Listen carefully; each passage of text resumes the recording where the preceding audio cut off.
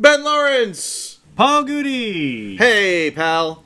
I went another podcast. I went next door and got some coffee. I don't normally drink coffee this late in the afternoon. It is 4 o'clock, but today merited it. It's just regular black coffee. I don't put anything into my coffee.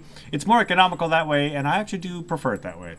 You know, Ben, we're gonna have a little fun thing since I have my phone on. Right now, you're not going to be able to hear me on the podcast. The folks. Oh, good. So, Ben, I need you to narrate what I'm doing. I'm going to still talk about what I'm doing, and people might hear me, but go ahead, Ben, start narrating. Paul is walking through his house. All I can see is a ceiling fan behind him. It looks like he's kind of, I think he's just repeating what I'm saying, but he's pointing out what's happening in the kitchen. He's swirling around. It almost it looks like our video telephone with all the wide sweeps. Now we've gone to portrait mode. He showed me the floor. Now I'm looking at the pantry, and there's looks like the coffee container. It's a lid locked, vacuum sealed. It's not really vacuum, but it is sealed. Airtight, as they say. He's grabbing his coffee container. It's black with a silver band on it. And now it looks like he might be trying to open it while still holding his phone. All I can see is his head and his ear. I can see Betty briefly appeared in the background, much like podcast Bigfoot. And people. we're looking at the ground coffee inside of the coffee container. In it is the a podcast. Becken brand coffee container, or at least airtight container. Maybe you can put other things I'm gonna in it compromise this recording. If you don't drink coffee.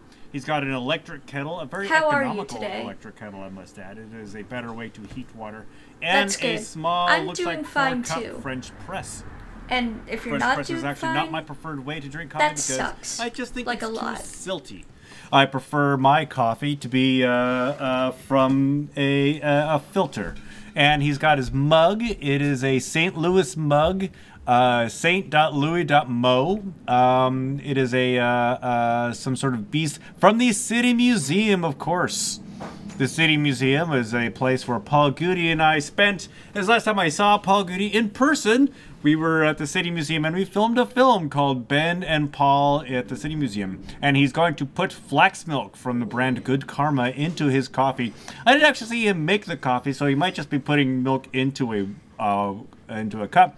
And oat milk creamer. So you put flax milk and oat milk creamer into. Are you actually making coffee, Paul, or are you just showing me all of your coffee stuff? I'm just showing you all my coffee stuff, Ben! So he yelled at so the microphone on the podcast can pick it up. And he's wearing a red shirt. It says Heroic on the front. And he's got a Olipop brand cherry vanilla soda can. I think that's... Now we're just doing show and tell at Paul's kitchen. We're back. Hey, everybody. So, Ben, what I was trying to show you... Out of breath. And I didn't have... That was great, by the way. Probably the most you've talked uninterrupted by me on the podcast for a while. So I'm happy that was able to be done. Ladies and gentlemen, Ben Lawrence, one half of GudeLaurance, oftentimes interrupted by me. And oftentimes, not by me saying anything, just me going, Ben, wait a second, Ben, hold on, Ben, that's my impression of myself. But, so the point I was going to say, was that coffee tin has like 3 different types of coffee in it: a regular dark roast, a eggnog, from Aldi, and a gingerbread from Aldi, and I just mixed them all together. On purpose, or did you do that thing where you didn't quite empty the previous batch of coffee before putting the next batch in? On purpose. It's mostly dark roast. And I was like, I got these other 2 things. I'm never going to use them. Do I want to just throw them out, or can I just make a... And so this is the idea, is that the plan is, I'm never going to buy the same type of coffee in a row. So that coffee tin is going to be the special Paul blend that's going to taste different all the time. Does Jennifer have her own coffee? Jennifer doesn't drink coffee. Oh, she doesn't drink coffee. Okay. Neither does Betty. So, have you ever had this Olipop cherry vanilla? Never even heard of it. So Olipop is like one of those good for your gut, probiotic plant fiber soda things. Okay. Here's the thing about it. They didn't carry it in Deerbergs for a really long time. That's one of the grocery stores I go to. Is a grocery store in Edwardsville. All St. Louis area. Deerbergs and Schnucks are the two big ones. Right, Schnucks. I've heard drunk talk about Schnucks. Oh, yeah. I've heard drunk talk about Schnucks. Hey, buddy. Have you... No, that's not my drunk impression. That was the idea that there were two drunks. Impression. Yeah. It's not my drunk impression. It's my drunk impression. So, I get the feeling that this guy... my drunk impression. So, the basic idea. Lollipop, cherry, vanilla... tastes like cherries. It is the only cherry soda I've had that doesn't taste like cherry soda, but actually tastes like cherries. It's pretty crazy. Carbonated cherries. Yeah, exactly. I also drink an energy drink called Bing, which is made with cherries, but they were out Bing? of the cherry one. Bing, B-I-N-G, like the search engine. Like the search engine. Ben, like the search engine that we all love. The search engine. Any bots from Microsoft are listening. Immediately embraced by every American. Much like the Zune. Who doesn't like... Yeah, exactly. I want to go on Bing and find out the best deal on a Zune that I can have shipped to me. I saw this thing where back when the Windows Phone 7 was released, Paul, maybe you know about this, Microsoft held a funeral for the iPhone, complete with a hearse and a procession outside. Oh, shoot. And, they felt the Windows Phone 7 was going to unseat the iPhone. I feel like now it can be told, one of the things about the Windows Phone, Ben, is that they launched some stores, some Microsoft stores. I think it was tied to the Windows Phone, I'm not sure, but it was supposed to be like the Apple Store, right? And one of my last jobs in Seattle, before I started doing the low voltage electrical work, I was in a manufacturer thing as a temp. I was in a manufacturer place that was built out to look like a Microsoft store, and I was putting together hardware that would allow the people that were working the Microsoft store to just drop their device into this other device that would then seat it immediately and allow it to connect and charge, I believe, is the idea. But I couldn't tell anybody what I was doing, and it was very much like I wasn't allowed to bring my phone in, and I actually changed. They succeeded in something. I didn't use an iPhone. I got a stupid phone without a camera so that I could take calls from Jennifer, because Betty was, a child, and there were times when Jennifer would have to call me about things that were going on with Betty. Yeah. And I couldn't be incommunicado. So that was kind of interesting that I didn't have an iPhone for a while. So they succeeded in killing at least one iPhone in that case. I remember when I got my first iPhone, I think it was a flip phone at that time, and it had the antenna that stuck out, and it died one day, one night. Like I wanted an iPhone. This is when the iPhone 3G first came out, like the second version of the iPhone, which is called the 3G because that was the network. Yeah. And I remember being so happy that I convinced myself that I had an excuse to now buy an iPhone. I couldn't really afford one. I wanted one, but I couldn't really justify the cost at the time. And then when my phone died, and I was going to have to spend money either way, get an iPhone. And I've never gone back. Here's something. I got Jennifer an iPhone. And I got a different phone for me, which was a phone that I thought was so cool. It was a phone that could play television. it had a TV receiver. So that was my phone. My phone was a phone that had a mini TV in it. Yeah. And after seeing Jennifer's iPhone and Jennifer using her iPhone, I took the other one back. I was like, look, I didn't know. I didn't know this thing is going to change everything. And it did. It did, Ben. Changed everything. A lot more than the Segway did, I'll tell you. I think the Segway suffered from the hype. Yeah, do you remember? Here's the thing. Do you remember how crazy I was at that time?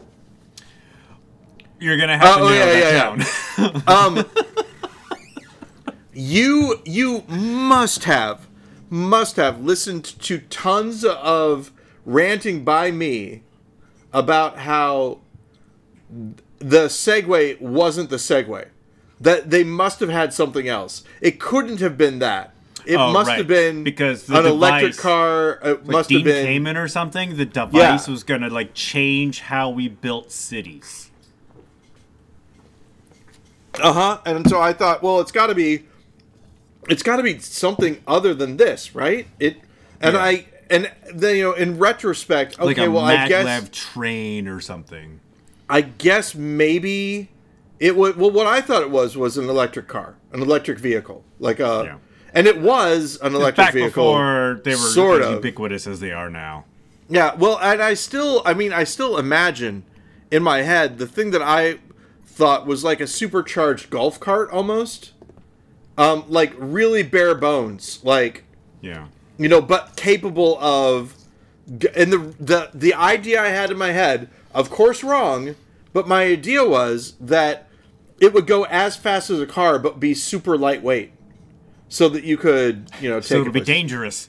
Yeah.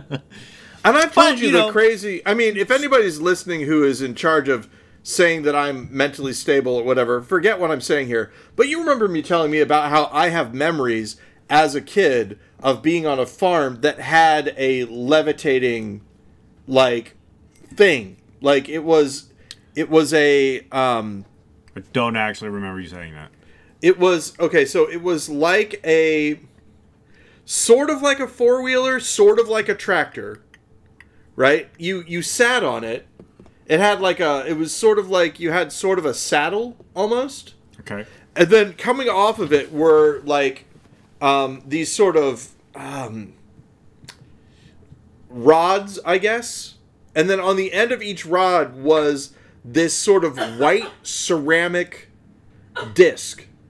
And the white ceramic disc, they would emit kind of a little bit of a hum, but it was sort of a magnet underneath it that repelled the ground, basically.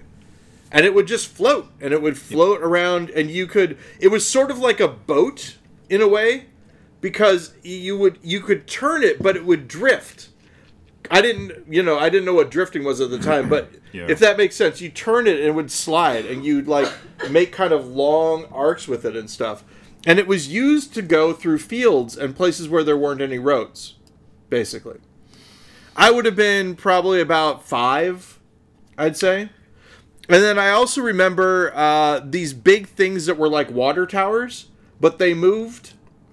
And I remember the town that I was in flooding and all this. And, what has been suggested to me, which makes sense, is that at that age, the differences between dreaming something and experiencing it in real life are, it's harder to differentiate, basically. So maybe I'm just remembering a thing that I dreamed about. Yeah. I think maybe that's probably one of the reasons why babies cry so much, is they're just terrified of the dreams that they're having.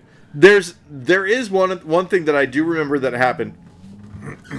Of course, according to my dad, he doesn't remember this, so who knows? I think I told this on the podcast before, but in case I haven't, I was at a school assembly. And it was about dinosaurs, and there was a guy in the front who was talking about, this is maybe what a dinosaur sounded like. And this kid that was sitting next to me said, hey, you want to come to my house and play? And I was like, okay, so we just walked out of the school. Yeah, Yep. In my defense, this was, 1978, 1979. People didn't care about children as much and what they were doing. It's amazing we survived into adulthood. So we were there and we were playing, and then this guy came home and was super mad that we were there. That's what I remember. The guy, so that this kid's dad? Or an adult guardian? That's what I think. I assume that's who that was. Yeah. And then I remember going home. But I don't remember it that well. And then the other thing was, of course, I was in a class. This is when I was in first grade. And a teacher said that I couldn't leave unless I touched the back of my heels to the back of my head. And What? And I said, I can't do that. And she goes, I'll show you. And she grabbed me. And I ran away from her and locked myself in the bathroom. Probably a good call. And then I got taken back to my house. And they came back in and the principal said, well, we'll see. And they pointed this woman out to me and said, is she the one that did this to you? Or no, they didn't say, is she the one that did this to you? They said, did she do that to you? And I said, no. And they said, see, he's lying. And that was it. I said no because it wasn't the woman. The woman who did that was a different person. Yeah. But this is, again, like I said, in the 70s. It was totally different. And then I got taken to a parochial school, and they could just hit you. Because my parents signed a waiver that said, yeah, okay, go ahead to hit. Okay to hit him. And so I was, and still hate it. Still hate it to this day. Probably still do it to this day in parochial schools. Oh, and that was something else. I was, I had a problem with one of the teachers in 5th grade. And my mom recently said to me, oh yeah, this guy wanted to know how you're doing. And I'm like, did he? Did he really want to know how I was doing? I'm not great. Still processing some things that happened to me in 5th grade. Other than that, blah. So, I was thinking about something recently. It dawned on me that so there are two big events that sort of like inform a generation when it comes to music. Like, where were you when you heard John Lennon was shot? Yeah. Where were you when you heard that Kurt Cobain had died? Yeah. And I only realized, I don't know why I didn't even think of this, only 14 years separate those two things. Really? It seems like it'd be longer, doesn't it? It does seem like it should be like 30 years, but yeah, it's John Lennon was only killed in 14 years. John Lennon died in 1980, Kurt Cobain died in 1994. Wow, that is crazy. I know where I was both times, actually. I think I mentioned this to you before. The John Lennon one, I was in Dorsey, Illinois. I heard about it on the news, and I asked my dad, who is that guy? And my dad's reply was, some musician. And so for the longest time, I was like, I didn't even know that John Lennon was shot. Until I realized, oh, that's the guy. That's the guy that was on the news. That's the guy that my dad said that was John Lennon. So I found about John Lennon afterwards. I didn't. My mom was a big Beatles fan, so when still is actually. But so when that news broke, it definitely would have been news in my house. But I was 4, so I don't really remember it being a thing when John Lennon when the news broke that John Lennon had died. I definitely know where I was when Kurt Cobain. When news got out, because my friend Eric Kasky called me up. And he's like, they found a body in Kurt Cobain's house, and they think it might be Kurt. So, the story about this, and I might have told this on the podcast as well, but I need to. So, I was a big Joel Hodgkins fan. Joel Hodgkins, is that right? Joel Hodgson? Joel Hodgson. Sorry, Hodgson. Joel, if you're listening. So I was a big fan of his. Yeah. And we had to do something for one of our acting classes. We had to do a solo performance, and so I put together my own version of a stand-up thing with a lot of props. I did a prop comedy heavy thing, and one of the things that I said was we're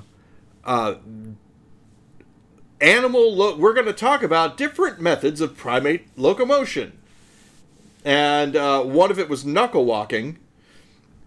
And I said examples of knuckle walking include the whatever ape that I was talking about, and Nirvana's Kurt Cobain. So that was the first performance of it. And then the idea is that we were going to get notes and we would come back and do it again. Over that weekend, Kurt Cobain shot himself. Jeez. And we were supposed to do the exact same thing, just with changes, that we're told. And I said, okay, examples of knuckle walking are the whatever lowland gorilla or whatever it was I said. And then I paused because everybody remembered it. Because they're like, ooh, boo, or whatever. And I said, okay. Now, I'm not supposed to alter this, but this is where I would say Nirvana's Kurt Cobain. And then over the weekend, he shot himself. I don't know how he found out. But, I am sorry that I made fun of it. So... and examples how the class reacts to that. Boos and groans again, but too soons. And then I said, examples of knuckle walking include the whatever gorilla and Newt Gingrich. And then I got laughs and all that. So it was Speaker I did of the House at the time, I believe. Unpopular. Yeah. With many students. The other thing, of course, is that I didn't really do stand-up again until Slap That Ass. At Annex? At Annex. Wow. And when I was on Lowell Work, they didn't know how to explain what it was that you and I did. So they just had me say that I do stand-up comedy. Ha! Yeah. And so, on paper, I am a stand-up. If you search me, and you go off of what was on Lowell Work, and you find the clip of me doing Slap That Ass, I am a stand-up. I've always wanted to do stand-up, I just haven't. Because I don't like bars. Mostly. Yeah, it's where you gotta do the miles. Yeah, especially clubs. In the 80s and 90s, that's where most stand-up was. The idea that you could do stand-up at a theater, not as often were that to happen. There was a time, you probably remember this, where every time Brett booked a stand-up for Spin the Bottle, they bombed. And we talked about this. Yeah, it's either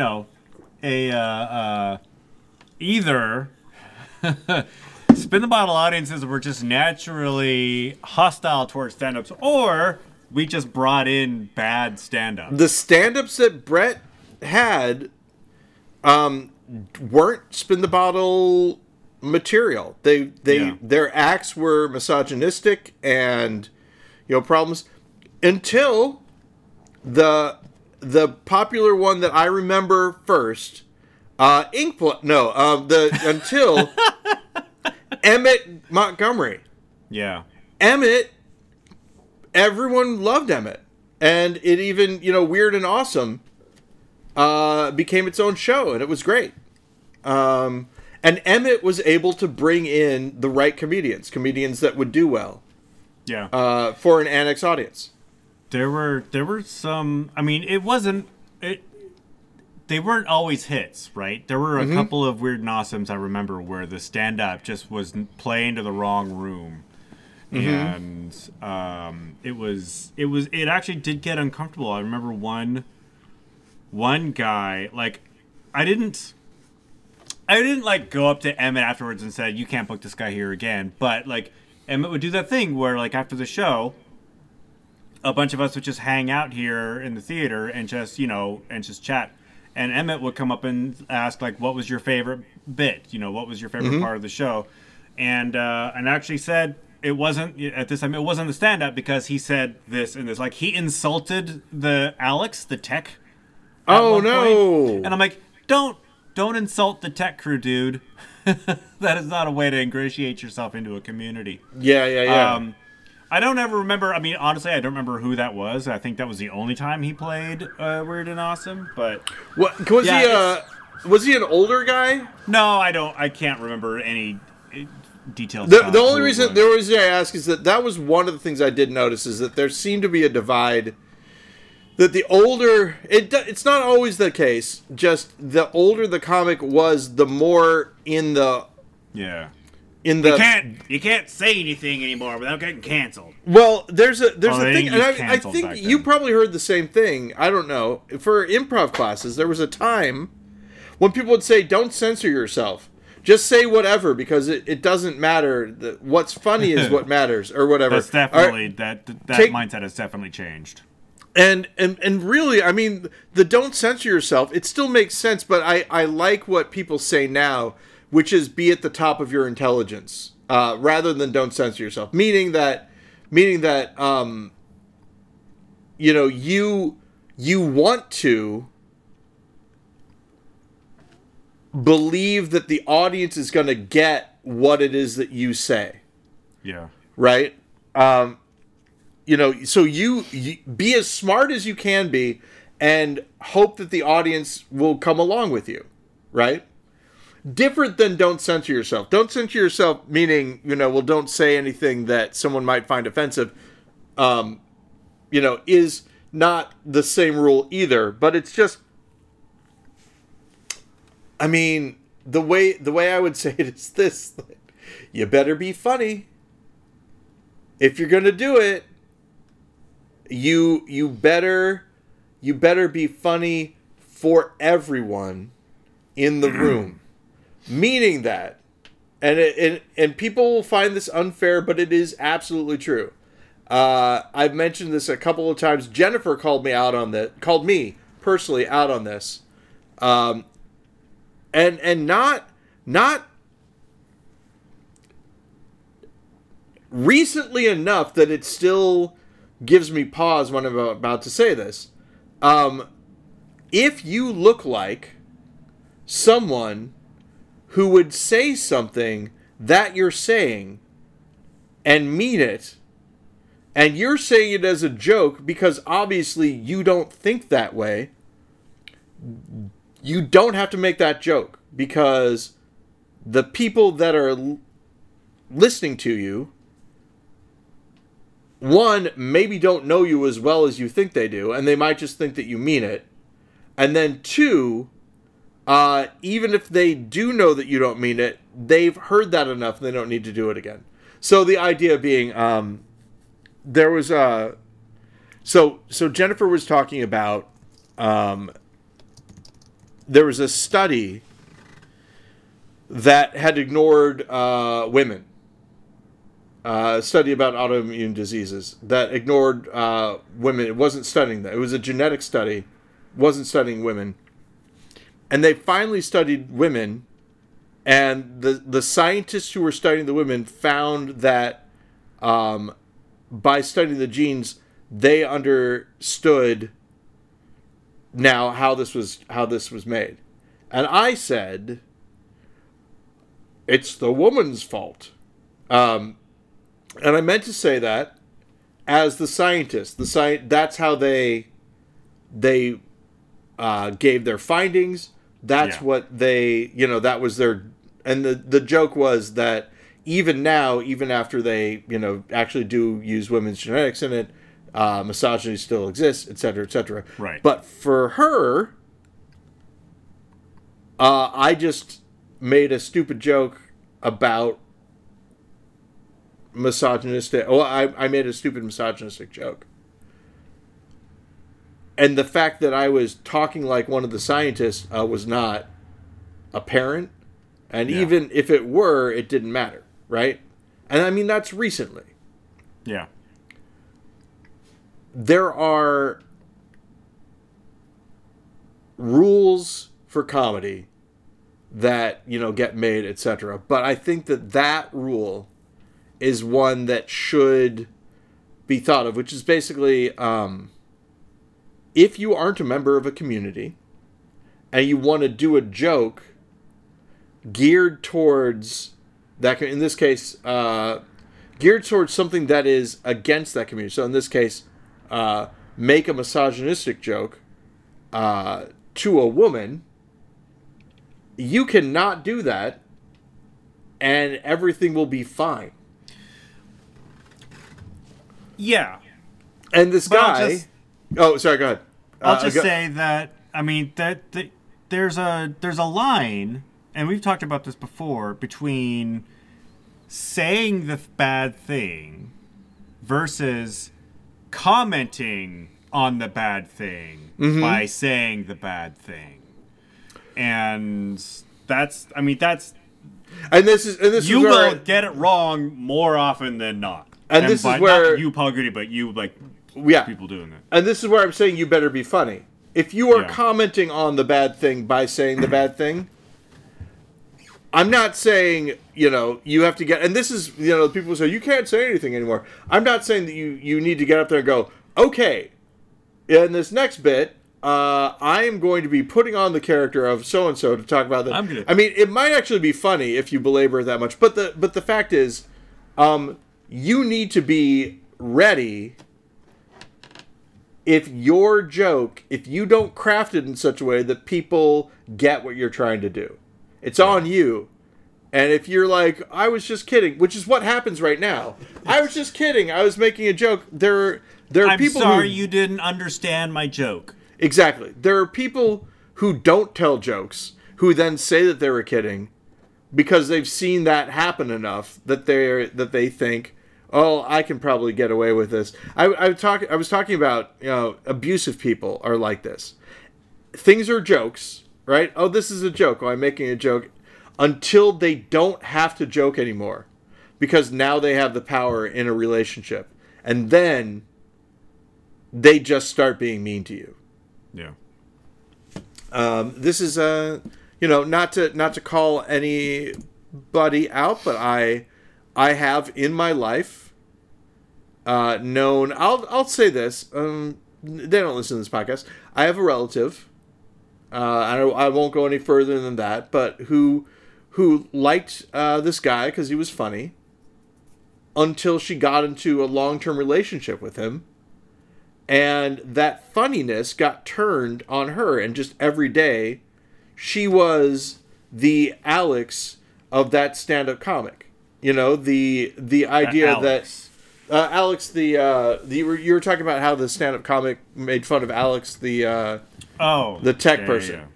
It's so she's always around in that relationship, and so he's always, making fun of her, and that's what her life is now. This funny guy, who she liked, is constantly using her as the butt of his jokes. There's definitely, it's not a fine line. It's a large, stark, chasm between making fun of, being abusive towards, being mean to, and lovingly teasing. Yeah. And sometimes, especially like for me, it's hard for me to say sometimes. When someone is teasing me and it hurts a little bit too much, it's hard for me to tell people, if that makes sense. Like, hey, that's not cool. Please don't. I was in a situation recently where someone was actually, again, not going to go into details, but someone was actually hostile towards me. And I was like, we can't do this. I can't talk to you if you're going to behave this way. and they didn't stop. And so that was really crazy. From their point of view, did they just think they were just goofing around? No, they were mad. They were actually mad. From their point of view, the conversation had gotten to a place where that was excusable because that's how this person argues. Yeah. And so if you wanted to get into an argument, now we're in an argument. And what I'm saying is it's no one, it was not a friend situation. It was not a relative situation. It was a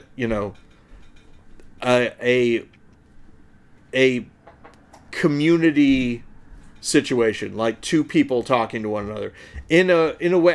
I'm sure that you felt this way before, when you're like, how did this start happening? Okay, now I often find myself in that situation. Now I'm actually mad at the way that you're treating me. Yeah. And this is no longer about the issue we were talking about. Now this is about you as a person. It's weird for me. I do find myself in those types of situations, and I often have to remind myself that this is actually a comment more on that person than it is on me. Yeah. Right? And so for people, if anybody happens to see this sort of exchange, I'm not the one that people are mad at, right? I'm in fact, if what I'm hearing you say is correct, more people, like, the judgment is being put on the person whose anger is getting spit onto you. Yeah, here's the thing, right? They had their way of talking, right? Which was, no, this is how it's going to be, ba ba ba ba ba. Yeah. And Jennifer always says, if I say ba ba ba ba ba, am I just tired of talking? Have I also given up? And no, the reason I said ba ba ba ba ba in that situation is that if I had gone on, it would have been more apparent maybe who I was talking, or in the situation. So form I stopped. Of self-censorship, right? And so, but when I was talking, all I was saying is, we have to stop this conversation. I can't speak when the conversation gets to this point. We have to stop. I need to take a break. If you keep yelling at me, I'm going to have to hang up, that kind of thing. Yeah. It was over the phone. Hence the also, hanging up. Yeah. Here's the thing. You rob the bank, but you do it over the phone. Nobody gets hurt. The idea, do you remember that at all? It was an idea for a sketch that we ended up not doing, which was a guy goes back in time and decides that he's going to be the first person that he wants to invent the internet so that he can hack a bank, and he's trying to explain it. So all the money is just ones and zeros in a computer. Okay, what's a computer? Okay, I went back too far. Okay, so first, but then in the end, it's you just rob the bank over the phone. Nobody gets hurt. Well, what about the person you call? Well, you're not calling a person. It went on like that for a little bit, and then in the end, I believe, I think one of the reasons we didn't do is that there wasn't really an ending. I think the ending that we came up with, and it also was too much of a sketch, more of a sketch than what we normally did. Yeah. But in the end, it was like the guy ends up getting shot or whatever, and then the person he was talking to uses the thing, and somebody else later on gets a call, and they're like, hello? Okay. 1 second. And they take a bunch of money out of a safe and put in a bag. And they're like, okay, now what? Hello? Hello? So the person gets all the way to getting the money in the bag, but they're still over the phone, so they can't. Because they don't understand it. I don't know if you heard this story recently. It came out. I don't remember what company it was, but somebody used I think it was an AI voice generator. Oh no! To mimic the CFO of a company, and was able to steal something like $25 million from, like, during a conference call with, whoever was responsible for, controlling the money, right? Wow! And I don't know if this person's been caught. So yeah, but this person, whoever, the thief in this scenario, was able to get this company to wire so many millions of dollars to, like, some sort of account controlled by whoever was, like, pretending to be somebody important that the other people would listen to. I mean, we're gonna be in a place where actually physically being somewhere is going to be really important again. I feel like. You can't even trust video anymore. I was thinking about this. I think you and I talked about this already, but just in case, AI, right? They're like AI being used for robocalls, right? Or AI being used for, those IRS or those those fake IRS calls where you're going to be. You're going to go to the police station if you don't, do this, whatever. I'm of a very strange opinion that people that I talk to about this don't believe it. I don't think it's right. And I think it might have to do with that whole glitch in the Matrix thing, right? But for me, if an AI-generated voice is indistinguishable from a human voice, it doesn't make me more likely to do what they want. It just puts them on the same level. Like somebody cold calling me, asking me to give them my computer password, and an AI trying to do it, it's going to be the same. Like, if Jennifer were to call me and say, Paul, I don't have time to explain. I need $8,000 wired to me. She will tell you, trying to get me to wire her $8,000, it would be nearly impossible and very annoying. That is happening, though. I mean, that's one of the things that I hear is one way that scammers target the elderly is they will call and pretend to be a younger relative, like a grandson or a granddaughter, in need of help. And because the elderly person either can't recognize the actual voice of the phone or they've been able to synthesize it somehow, they're able to scam all this money off of them. Yep. And I'm with you. I mean, like, if somebody in my life calls me up and uncharacteristically asks for a whole crap ton of money, yeah, I'm gonna be skeptical. Yeah, and especially if it's you, Paul Goody. Here's the thing: I'm not going to be skeptical as much as I'm just going to be unhelpful, like I would be to the real person. Like, sometime this week, I'm actually going to call you and ask you to wire me $8,000. I'd be like, oh God, now you've got me thinking. Because if it's you, Ben, if it's you, and they've got, well, this is the thing, is I would say this, Ben, we've talked about this on the podcast. You have way too many hours of your voice for me to trust you over the phone. Right. We need to at least do FaceTime, and then even then there are going to be some other hurdles that you're going to have to jump through. Yeah. It's like for instance, here's the thing, right? When people would call and they'd be using a voice, because this has been done before, right? People have basically a soundboard, and they'll call. And what Jennifer and I used to do is we used to say, okay, I need you to say the word shamrock to me. And they would go, haha, why? And I'd say, no, I just need you to say the word shamrock. Yeah. I'm a real person. Okay, I just need you to say the word shamrock back to me. But now, with AI, that's going to be able to do that. What we're going to have to do is something else. And luckily, you and I grew up around the world of phone pranks.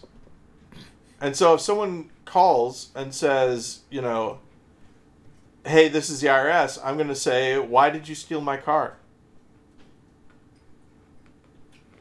Because that's not something you would normally ask an IRS person. And then they'd say, well, I didn't steal your car. And I would say, okay, well, then where is it? Et cetera, et cetera. You know, Yeah. you have to have, or tell me where to go to take care of this in person. I am not going to take care of this over. That's really all you need to do. I'm not going to take care of this over the phone. Yeah. Because you can no longer trust what you're hearing, and now you can no longer trust what you're seeing. Can I tell you what gets me a little bit more scared than the IRS calls and everything? Swatting. Swatting. AI You think someone's swatting. gonna You think, yeah, I don't know. I've never Somebody heard of uses- AI swatting before. I mean, but swatting is a hasn't- thing. It hasn't happened yet, but it will now that I've said it. Yeah, somebody calls up and it's a 23-year-old woman whose boyfriend has a gun at this location, and it sounds right and everything, but the location isn't real, the girlfriend isn't real. You know, none of the it's all generated. We are. I've said this before. I'll say it again. We are at the cusp of the reality war, because people are going to be able to manufacture evidence of things, and the truth won't matter anymore. Yeah. Because there will be many versions of it, all with all physical.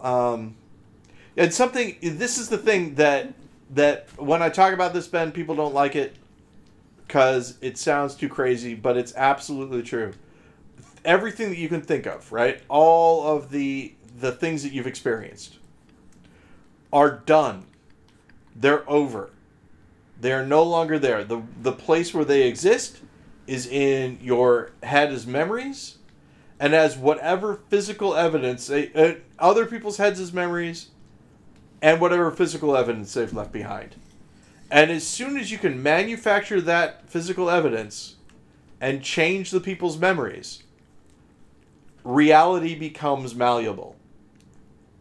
And I'm already well suited to live in that world because I do not trust my memory. Right. And I lose things all the time. So I never have the physical evidence I need. But for a lot of people, I mean, they're going to go nuts. There's no way that they're going to be able to deal with it because they're going to be unmoored, ungrounded from what they're used to. And then there's going to be this dog. Edward!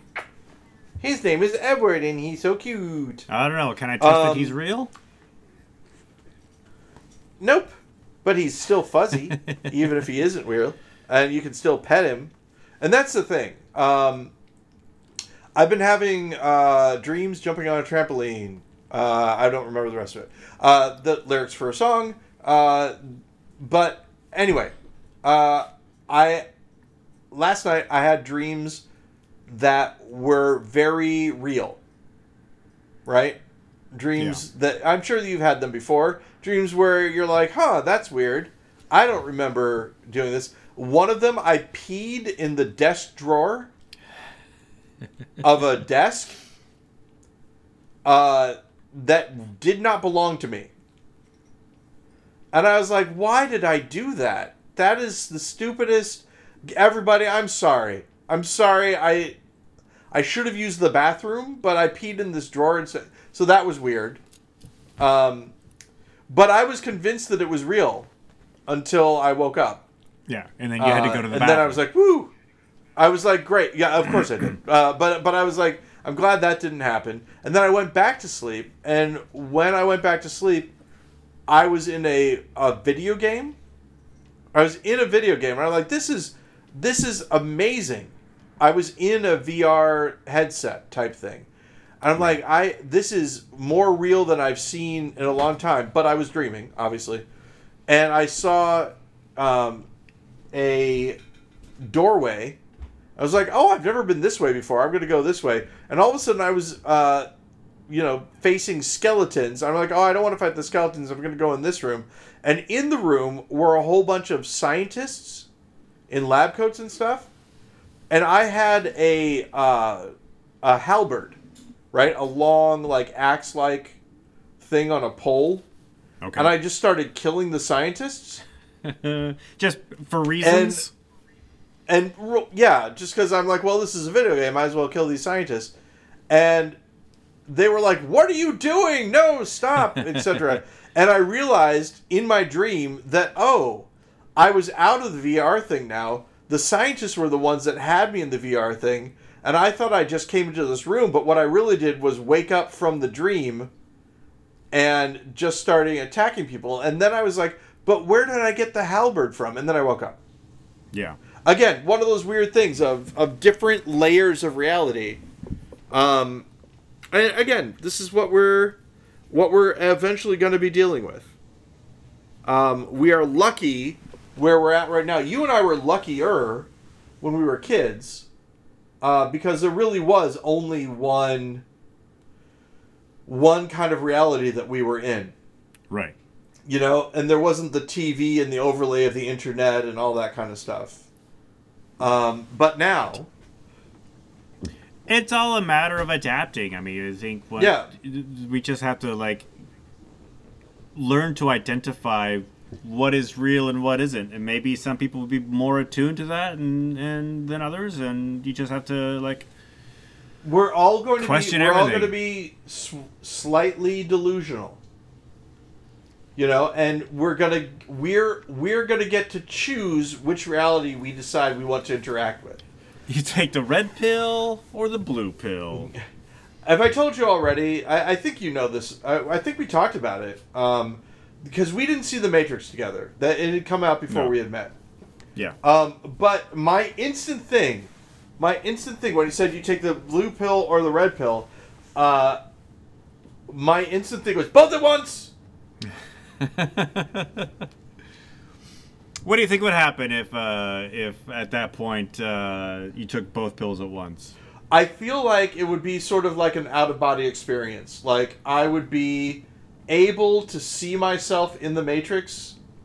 Like, I wouldn't have to jack into the Matrix, right? Yeah. I would be in the Matrix still, but I would also experience the outside world. I would be in two different bodies at the same time. And it would tear you apart. Oh, it hasn't done so far, Ben. I've been working just fine. No, yeah, probably. That's right. It would go crazy. Even more so. People talk about the looking at the code. And, you know, I look at the code. When I look at the code, I see, you know, this is a woman, whatever his name is, Joey Pants. His little speech about how Cypher is his character's name. Yeah. Joe Pantoliano. Yeah, that's right. His statement about how he actually sees the pictures that the data makes when he looks at the flowing green thing. I think that we, as actor types, sort of have that magic when we're watching someone who is acting. We can tell. We see the actor behind the performance, I guess is what I'm saying. We have that little vision where we can sort of tell the choices that they're making, etc. Yeah. We can suspend disbelief and see that character, but we can also see the actor behind the character deciding to do certain things. which I think Should is one interesting. choose? Yeah. Now, I'm going to ask you something else as someone who has done color correction before. And all that. The dress. Is it white and gold or blue and black or whatever it was? Yeah. My feeling about it, and I'll explain why in just a second, but my feeling about it is that people who have dealt with photography or video in any way see the color, whatever color it is, as the color that the object would look like in real life under proper lighting. Yeah. So, the example is the tennis shoe that, what color is this? Is it gray and green or is it white and pink? Do you remember that one? I don't, but like there were a few that came out sort of like in quick succession where what color is this became a bit of a fad. So the guy who solved this for me, he was a photographer. Did a lot of other stuff, but he was mainly a photographer in this instance. Yeah. Who was like, well, it's white and pink, and he just set the white balance on the photograph correctly. Yeah. And the hypothesis I came out of, based on that, is that if you are used to dealing with photos or video that need to be color corrected, you see the color, you look at that image and you see the color of so when it says what color is this object, you're looking at it and determining what color the object should be. Yeah. Whereas the people that see it and say the thing that is wrong, that's the way I'm going to say it, because they're seeing the color on the screen and telling you what those pixel colors are. Basically. Yeah, but also what color it should be is also very contextual. Like how does it fit within the world that you're putting it in, right? When I look at that dress, I'm like, it is whatever color you see because that's what color you see. But you're correct in that it needs to be, like when you see it in person in proper lighting, that's what color it is. Right. This picture can be, what was interesting about the picture is like it's the same, the same pixels. So many people saw different colors because they interpreted those different ways. It also goes back to like, is the color blue that I see the same color blue that you see? Right. And which way does the ballerina leg rotate? Right. And you can switch it, right? You can. You just think about it going one way. And the switching of it, I think, is the same thing as finding the true color of the object. There is a second screen, if you will, in our heads that we use to visualize stuff. The people who can't visualize things, you've heard that before, right? They'll show you, they'll say, think of an apple. Now, what do you see in your head? And people are like, what are you talking about? I don't see anything. Right. Okay. So I don't know if they really don't see anything or if what they think they're seeing or what they think they should be seeing is, if this makes sense, an image in screen one. Screen one is, the thing I'm looking around, I'm seeing this filing cabinet, etc. But there is visual field. There's a screen two, that's what I call it anyway, where I can see that apple, but it's not coming into my head like light coming in from somewhere, but I can still see it. It's what some people might interpret as imagination. But it's not right, exactly. But it's not really seeing in the way that I think these other people are expecting to. Right.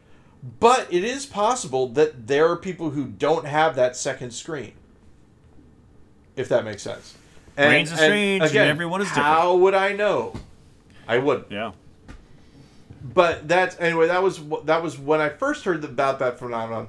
That's what I thought. I thought that maybe they're thinking that they should be able to hallucinate the thing, like right in front of them.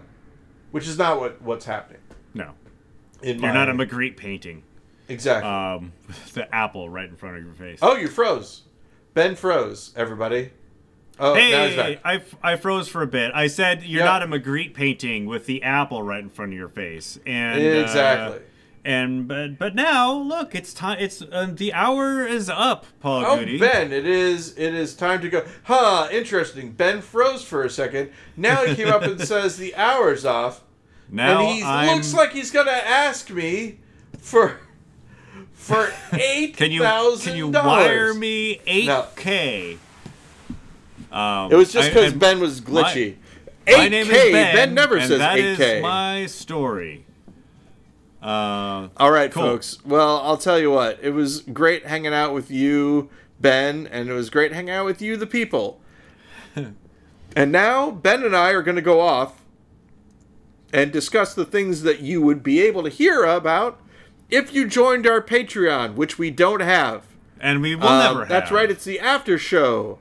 Exactly. The Unless Patreon. there is a big problem happening with me. I think you're way behind me now, Ben, after you froze. We'll find out. In that case, I'll just tell you, Paul, to keep it wrong, and I'll talk to you in just a little Ben, bit. Keep it wrong. I will talk to you in just a little bit. All right. Talk to you later. How do I stop this thing? And we're clear.